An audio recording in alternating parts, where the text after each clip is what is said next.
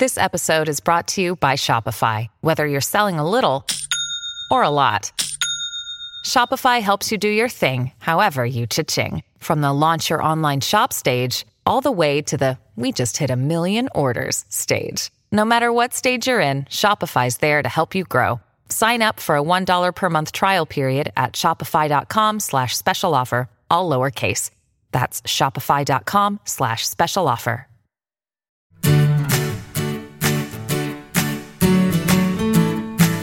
Hey everybody, this is Phil Town. And this is Danielle Town. Welcome to the Invested Podcast, where we are learning something very important as we go into this whole COVID pandemic. We're learning how to invest the way Buffett does it. As we deal with it. Yeah, and since Buffett is sitting, as we just found out a week ago, sitting on top of over $130 billion in cash and didn't see anything that he was interested in buying. And unloaded all 4 airlines over that time period. So he was selling more than buying. He wasn't even buying his own stock when it was at 175 a share or so. So this is all extremely interesting and food for thought about how to properly invest. Watching, arguably the best investor in the world for the kind of investing we can do. Okay, there are guys out there like, Jim Simon and Mercer and these guys who have figured out how to do quantitative investing. And that's just a whole different world. If you're a rocket scientist and you want to make huge rates of return, then go learn how they do it. But for all the rest of us, we don't have 190 IQs. The way to invest here is not an IQ related investment process. This is not about how smart you are and how cleverly you can figure out numbers. This is mostly about having a small number of things that we focus on for a company that we understand. And if this company has these key components to it, and we understand the business, then we're just waiting for a good price and, how to figure out the price. As you pointed out, that's the interesting part of what's going on right now is Buffett, the great Buffett, didn't see anything that he thought was a good price at that market bottom in March. And that's really the reason we're all like, oh my gosh, is because there were so many famous value investors going around saying that was the time to buy. They bought and, are waiting to see basically if they were right or not. And so it was really interesting to have a totally different view from the godfather of them all. I will say that I think that any value investor type person, anybody that's following these ideas where you're buying a relatively small number of companies and you're trying to buy them on sale, which let's call value investing, if they're running a fund, then I am going to take their actions a little bit less seriously than Buffett's. And that's simply because if they're running a fund, many of the very best of them, including Guy Spear, who we've had on this podcast, who's terrific, feel the need, because they're running a fund, to stay invested, to stay in the market, that the risk is much worse for them as a fund manager to be out of the market and have it run up and you not stay with it than it is to go down with the market. If you go down with the market, everybody went down with the market, and you have that to fall back on, is that, it happened to everybody, and maybe I didn't go down quite as far. But if the market goes up, you're toast. You will not get big investors to invest with you if the market's going up and you're not. That's just the truth of fund managing. Yeah. I'm not sure you're right. Like, I don't disagree, but I think that they generally, like the people I've talked to, genuinely thought that was a well-priced market. They bought because they liked the prices.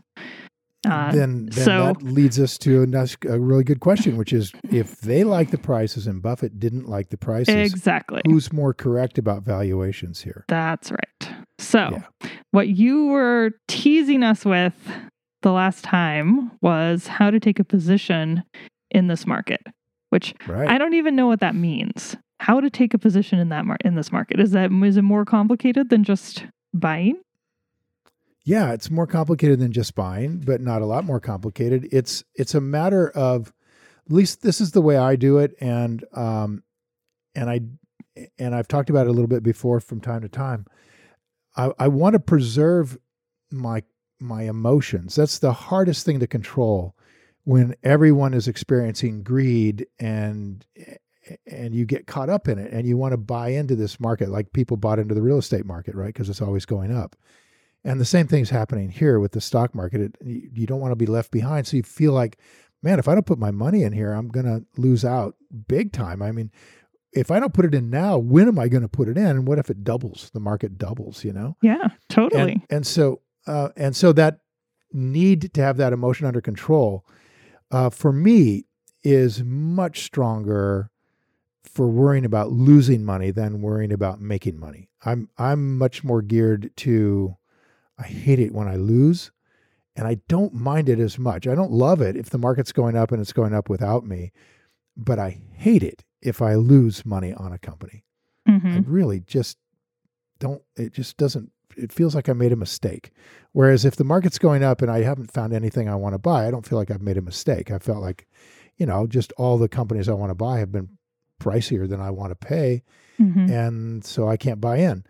But man alive, it's hard to feel good about things when they're going down. So especially if you've bought in with all of your money.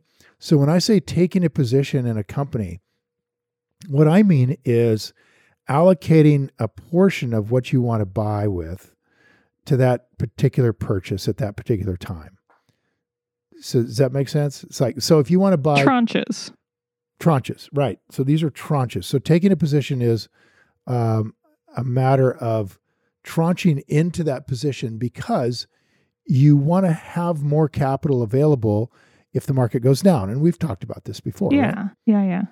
Yeah. So that's one part of taking a position is how much of my capital should I put into this company right now? How much should I allocate right now when the market presents it to me at its on sale price? Okay, so far? So, yeah. So what you're saying is the market has set the price at a price that I'm willing to pay. What do I do now? Do I then put in all the money I've allocated for it, or do I wait and put only half of it in or put a quarter of it in? That's what you're getting at. And I'll give you an example of how this goes. With Burlington Northern Railroad, which is a company we bought into years and years ago, that Warren Buffett was publicly buying. I mean, he it was part of his 13F filings we pick up as guru filings, and we see that he's buying Burlington Northern Railroad, and he's selling puts on Burlington Northern Railroad at $80. So he's willing to acquire that company at an $80 price minus whatever he got for the put option. In that case, actually, he was doing them at $7 a share. So he was How did netting you see that he was selling puts? It went in. Somebody got a hold of it in the newspaper and published it. Oh. I don't know how they got that information, but maybe they read his quarterly report or something, and it was in there. Oh, okay. But it turns out Buffett's one of the biggest options traders in the world. He has a multi-billion-dollar option on right now, actually, with the S&P 500. Okay, so, how do you know that?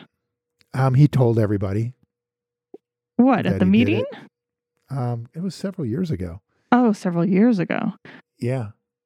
Yeah, at the meeting, it's like, okay, we've done this big trade right here. And then once he went public with it, a lot of people tried to duplicate the trade, right? See what he was doing, because it's such a long trade. It was going to be a trade that lasted like 10 years. Oh.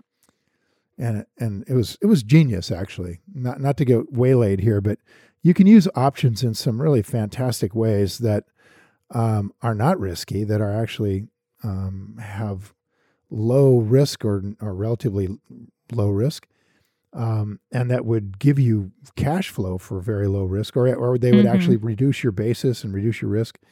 So we won't get all into that, but except to say that Buffett did that on the S&P 500. Basically said, look, if the S&P 500 is below $10,000 or $10,000 per share on a certain date, like 2024 or something like that, like 10 years from now in 2014. So by 2024, and these numbers are probably wrong, but you get the general idea. if by 2024 the S&P 500 index is not at 10,000, is at whatever the equivalent would be. Let's just say it was on the Dow. It was actually on the S&P, but let's say it's on the Dow. If the Dow was at 10,000, I'll buy it from you. Okay, so in 2024, if the Dow's at 10,000, I'll buy it from you. So you could get insurance from me right now for the next 10 years that if in 2024 the Dow is below 10,000, I'll take you out of your position. So if the Dow's below that, you can't lose any money. And people would pay money for that. In 2014, when the Dow was at, 13,000 or something like that. Okay. So they paid a bunch of money. And Buffett's risk would be to acquire that stock at that price. So when you're saying you're talking about somebody who's not Buffett. So what Buffett did was sell insurance to somebody else. And he got paid the money, took in cash.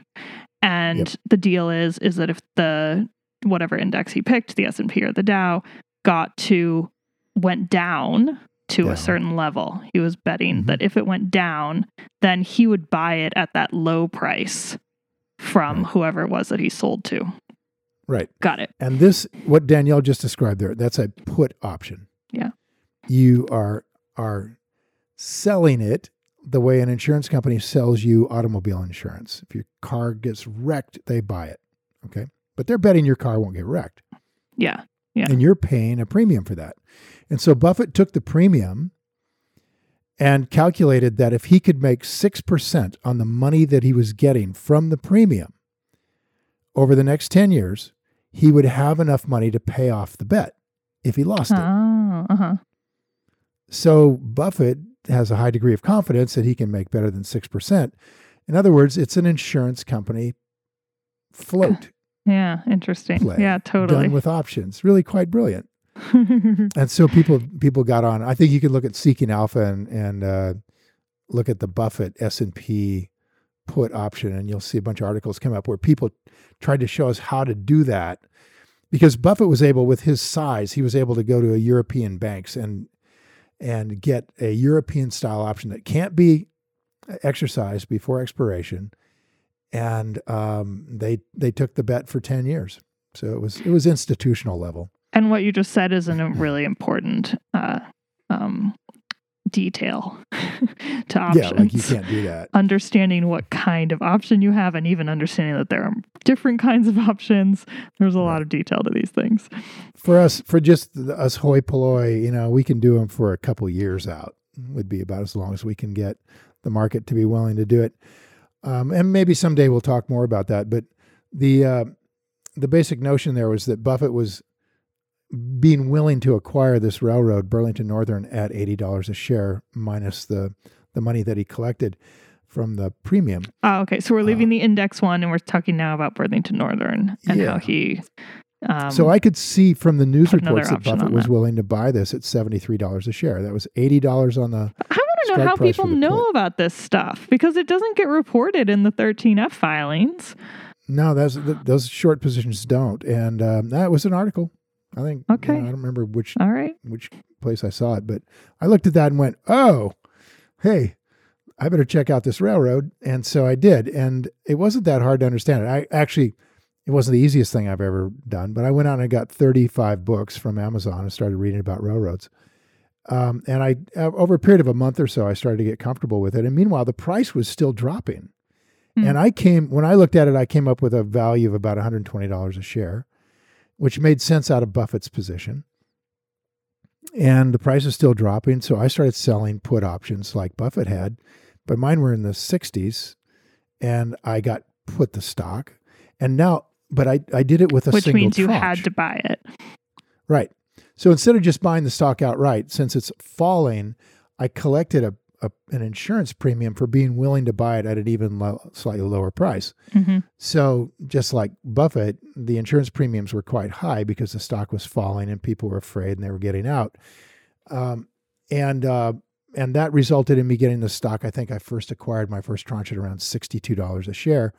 So that was my first tranche. So I was positioning myself into this by having my emotions under control because I had more money to spend as the stock price went down, but I wanted to start spending some at that margin of safety price, right? So to make sure that you got in. Exactly. So my first step in was slightly higher than the $60 perfect margin of safety. It was 62. I'm good with it. And then I would sell below that and below that, right, as it continued to go down. And I didn't get to buy it at the lowest price. I think it hit $50 briefly and then started coming back up when the market started to realize, wow, this is really kind of a silly price. And that Buffett just kept buying and kept buying and kept buying and kept buying. And so I ended up with an overall position at about $58 a share, right? So I didn't get the very lowest price, but I always had money available to buy as it continued to drop. And I was waiting. So what I like to do is I like to buy the first tranche at about a quarter of my position. So if I'm doing, let's say, $1 million, I want $250,000 would be my first position, $250,000 in my second, $250,000 in my third, $250,000 in my fourth, roughly speaking, right? And what that does is, if I'm catching this right, and I'm hoping that the market keeps going down, that the second tranche of $250,000 will buy a lot more stock shares. So it overweights. Point. True. You see? Yeah. Yeah, it overweights the purchase downward. And then the third one, even more stock shares. So if you imagine something was really moving and you bought your first tranche at, let's say, 20 and your second tranche at 10, using this idea of how to position yourself in, you'd end up with twice as many shares at $10. So it's important then to use the money amount rather than the share amount, which right. I know some people think of it that way. They think like, okay, I want 4,000 shares. I'm going to buy 1,000 and then 1,000 and then 1,000. But then you don't get the benefit of the drop. But you also don't run the risk of losing out if it starts to go straight up. That's true. And that is the risk. And so with Burlington Northern, I would say that little tranching thing worked wonderfully. I ended up with, $58 instead of 62, right? Mm-hmm. So that was nice. Mm-hmm. And then just the end of the story was that 9 months later, here's a company I think is worth somewhere between 120 or more. And Buffett bought the whole thing for $100. Oh, nice. And I'm like, no. And then you'll experience this as a Rule 1 investor sometime, that it goes up and you're like, no, I wanted to be in this forever. This is like, one of my great golden, wonderful forever companies. And I read 35 books from Amazon, man. I read 35 Don't take it away from me. Books, and 9 months later it's gone. I'm like, no. All right. So that's the kind of bad news we like, I guess. If you're going to have bad news, that's a good one. Almost doubling in 9 months works okay. So here's one that didn't work out as well. I wanted to buy into BP, which is the big, oil and gas company that was having this terrible disaster in the Gulf of Mexico with the Macondo well. And I was quite confident, unlike Jim Cramer. Jim was like, it's going to go bankrupt. And I was quite confident that this would become an international incident if the United States tried to bankrupt Britain's biggest oil company, and something that many pensioners in Britain rely on for a dividend.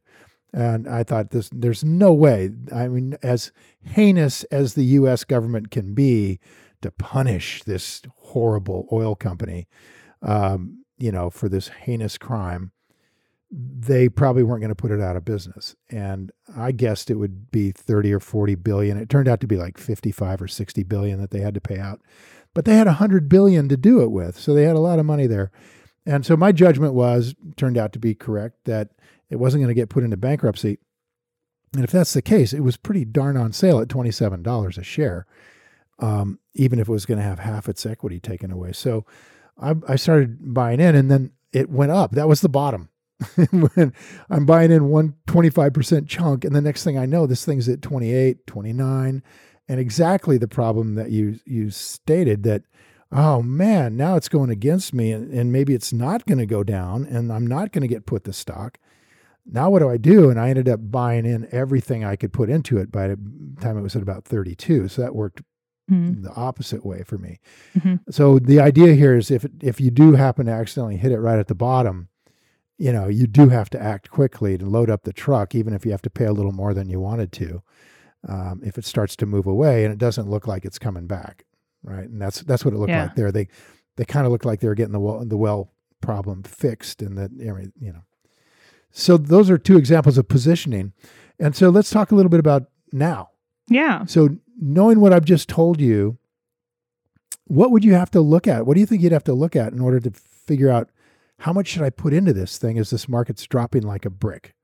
What are you talking about? Down this thing? 37%. This market is down 37%.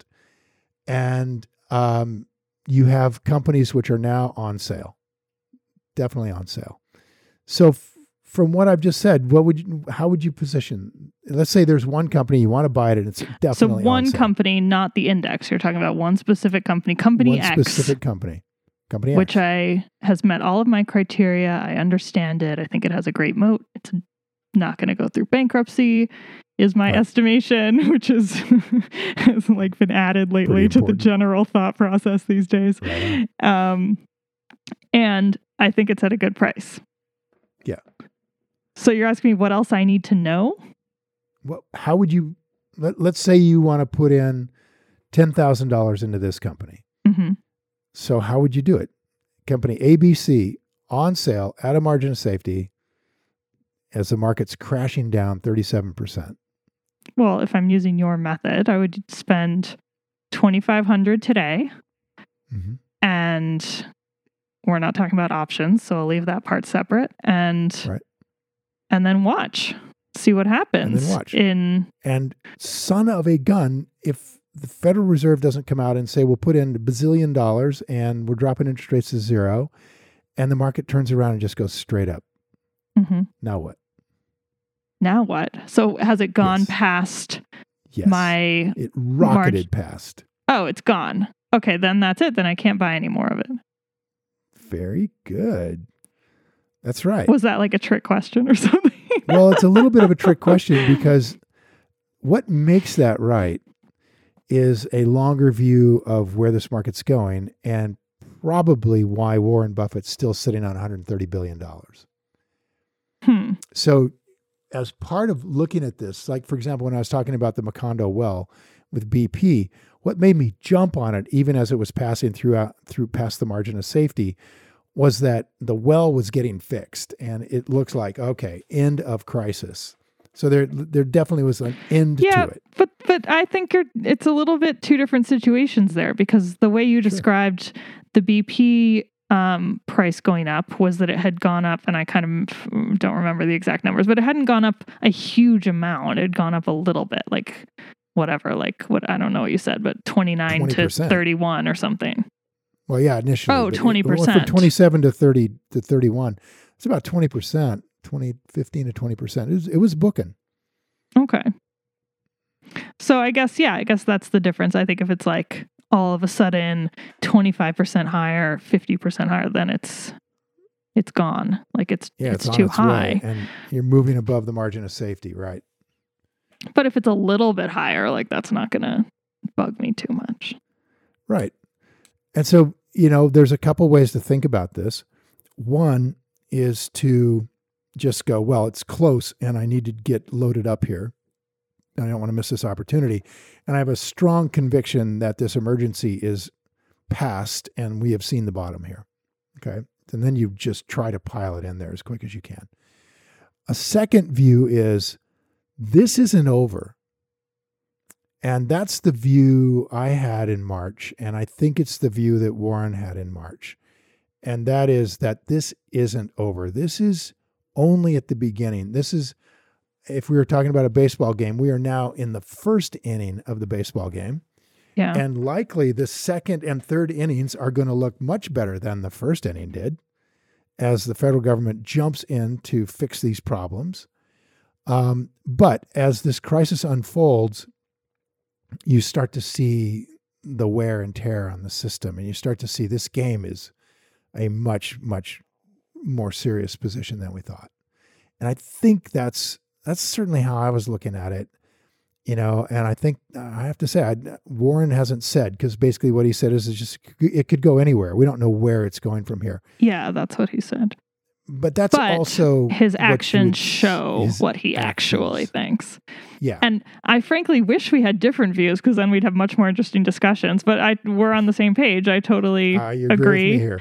Yeah. I think, we've been through this every podcast since the whole lockdown started. Yeah. I think this is going to cause a lot of real economy ripples that all the money the governments are putting out there is going to try to help. I'm not sure it can actually help enough. So, we hope, and we'll see if it can help. But the truth of it is, the market doesn't think long term. It never thinks long term. All of these fund managers are thinking about their next quarter and how they will compete against the other fund managers for their next quarter. And if this stock market is if companies start coming in with huge earning losses, then everybody's going to understand that the way you play the game is to follow momentum. And if this company is going to have a bad quarter or a bad 2 quarters or a bad 3 quarters, then by the rules of momentum, you need to get out. And you need to get out quickly, because all the other fund managers are also going to get out. And when they do, this is going to go down. And if you're the one holding it, then you're going to have a worse quarter than they will. And that reflects badly on your record. Yeah. And so but I do think, interestingly, right now, people have, I think, a little bit started to skip over Q2 in their minds. I think Q2 is going to be a bloodbath, but I'm not sure the market's going to react to it in the way that it typically would. I think people might kind of go oh yeah, we knew that was coming. Let's see what happens in the next quarter. And that's where the real rubber is going to meet the road. That's pretty good insight. I don't know if they're going to skip over it in truth. I think they're trying to skip over it in their heads right now. But when it actually happens, it's a little bit like saying, well, we really do expect smoke in the theater. Really do. I expect smoke in the theater next quarter. And I'm just going to stay in my seat. Even though I smell smoke in the theater. Well, because we know it's very hard for them to do that. We know that the smoke is going to get cleared out. We have all come back into the theater now, right? We left the theater because of the smoke, and we're all walking back into the theater in a line that is socially distanced. And the question is the smoke going to start again? And then if it does, what's the stampede like out of the theater? So I think we're all sort of aware of the smoke, and it's not going to come as this huge shock. You're right. Who knows? Maybe something will set it off and people will start going, oh my God, businesses lost money. What an enormous surprise. And everybody will freak. But I'm not sure that. I think it's going to be more like this. I think, everybody's going to be like, are you staying in your seat? Mm-hmm. Yeah, I'm staying in my seat. Oh, you staying in your seat? Oh, yeah. I'm staying in my seat. Yeah. And every one of them knows that if somebody gets out of his seat, he might win. He will definitely win. because if he gets out of his seat, he gets out of the theater. And if this goes down a little bit, he's going to be able to come right back in, having had a better quarter than me. Mm-hmm. And so they're all going to be very nervously looking around at what everybody else is doing. And if there's enough bad news, somebody's going to start going for the door. I think this is actually a perfect analogy. We'll have to see. I know they want to stay in their seats, but it's so hard to do when the news is bad. So we'll see. We'll see what they do. But for us, I think, and I'm thinking I understand what Warren's going through, and he and Charlie haven't bought any stocks at all, is that the news is going to be difficult on a lot of consumer-oriented companies. And when it is, they're going to be in deep trouble, and they're going to be coming to Berkshire in many different kinds of ways. And so Berkshire is, as Warren said, setting itself up to be Fort Knox. Mm-hmm. And it just wants to be able to perform like Fort Knox in an emergency. And so I think we should take a lesson from that. Number one is that you bought in with one tranche on this company, then it moved up. And instead of loading up the truck as it moved up, you want to preserve your emotions for a big downward push in the market. And that means just be patient, that it takes a long time. It takes 3 or 4 quarters for a full bear market to unfold. And during that whole time, the market will be ratcheting itself up and then dropping and ratcheting up and dropping.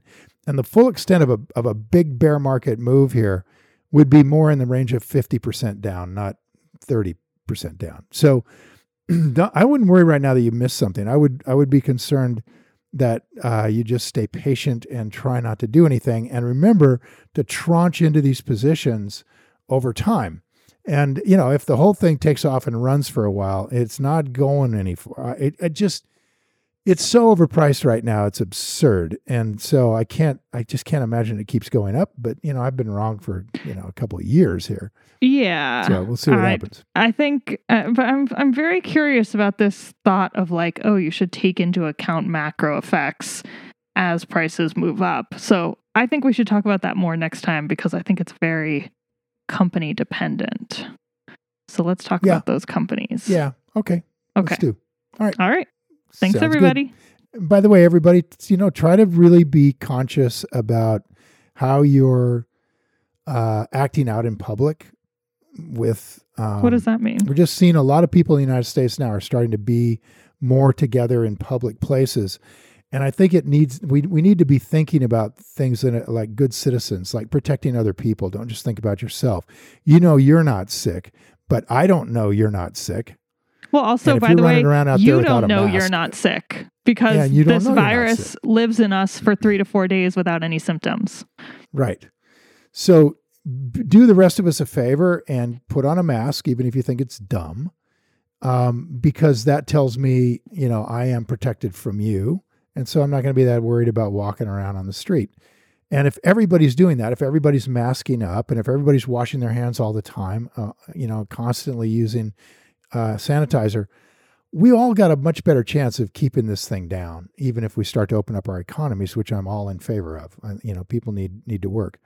So just be conscious, you guys out there. Excellent point. Don't hug your best friends. Don't do that. Don't hug anybody unless you live with them. Don't hug anybody.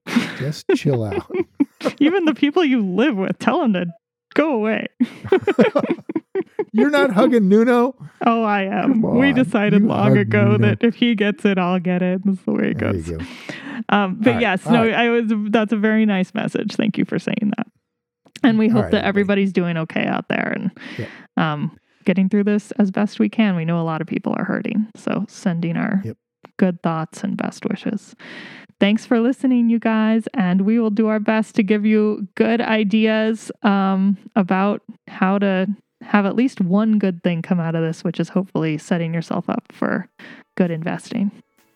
Yeah, next time let's take on a company and kind of pull it apart and see what we can do with it. Sounds good. All right, cool. Maybe. We'll see. Thanks, everybody. All right, until then, time to go play. See you guys. Hi, guys. Thanks for listening to Invested. If you enjoyed this episode and you want more information or to listen to additional episodes, visit our website at investedpodcast.com and sign up for my virtual workshop right there. Spots are definitely limited for this event. I'm not kidding. They really are. They sell out very quickly. So everything discussed on this podcast, by the way, is either my opinion or it's Danielle's opinion. And really important, it's not to be taken as investing advice because I am not your financial advisor, nor have I considered your personal situation as your fiduciary. So remember that. You're on your own here. This podcast is for your entertainment and education only, and I really hope you enjoyed it.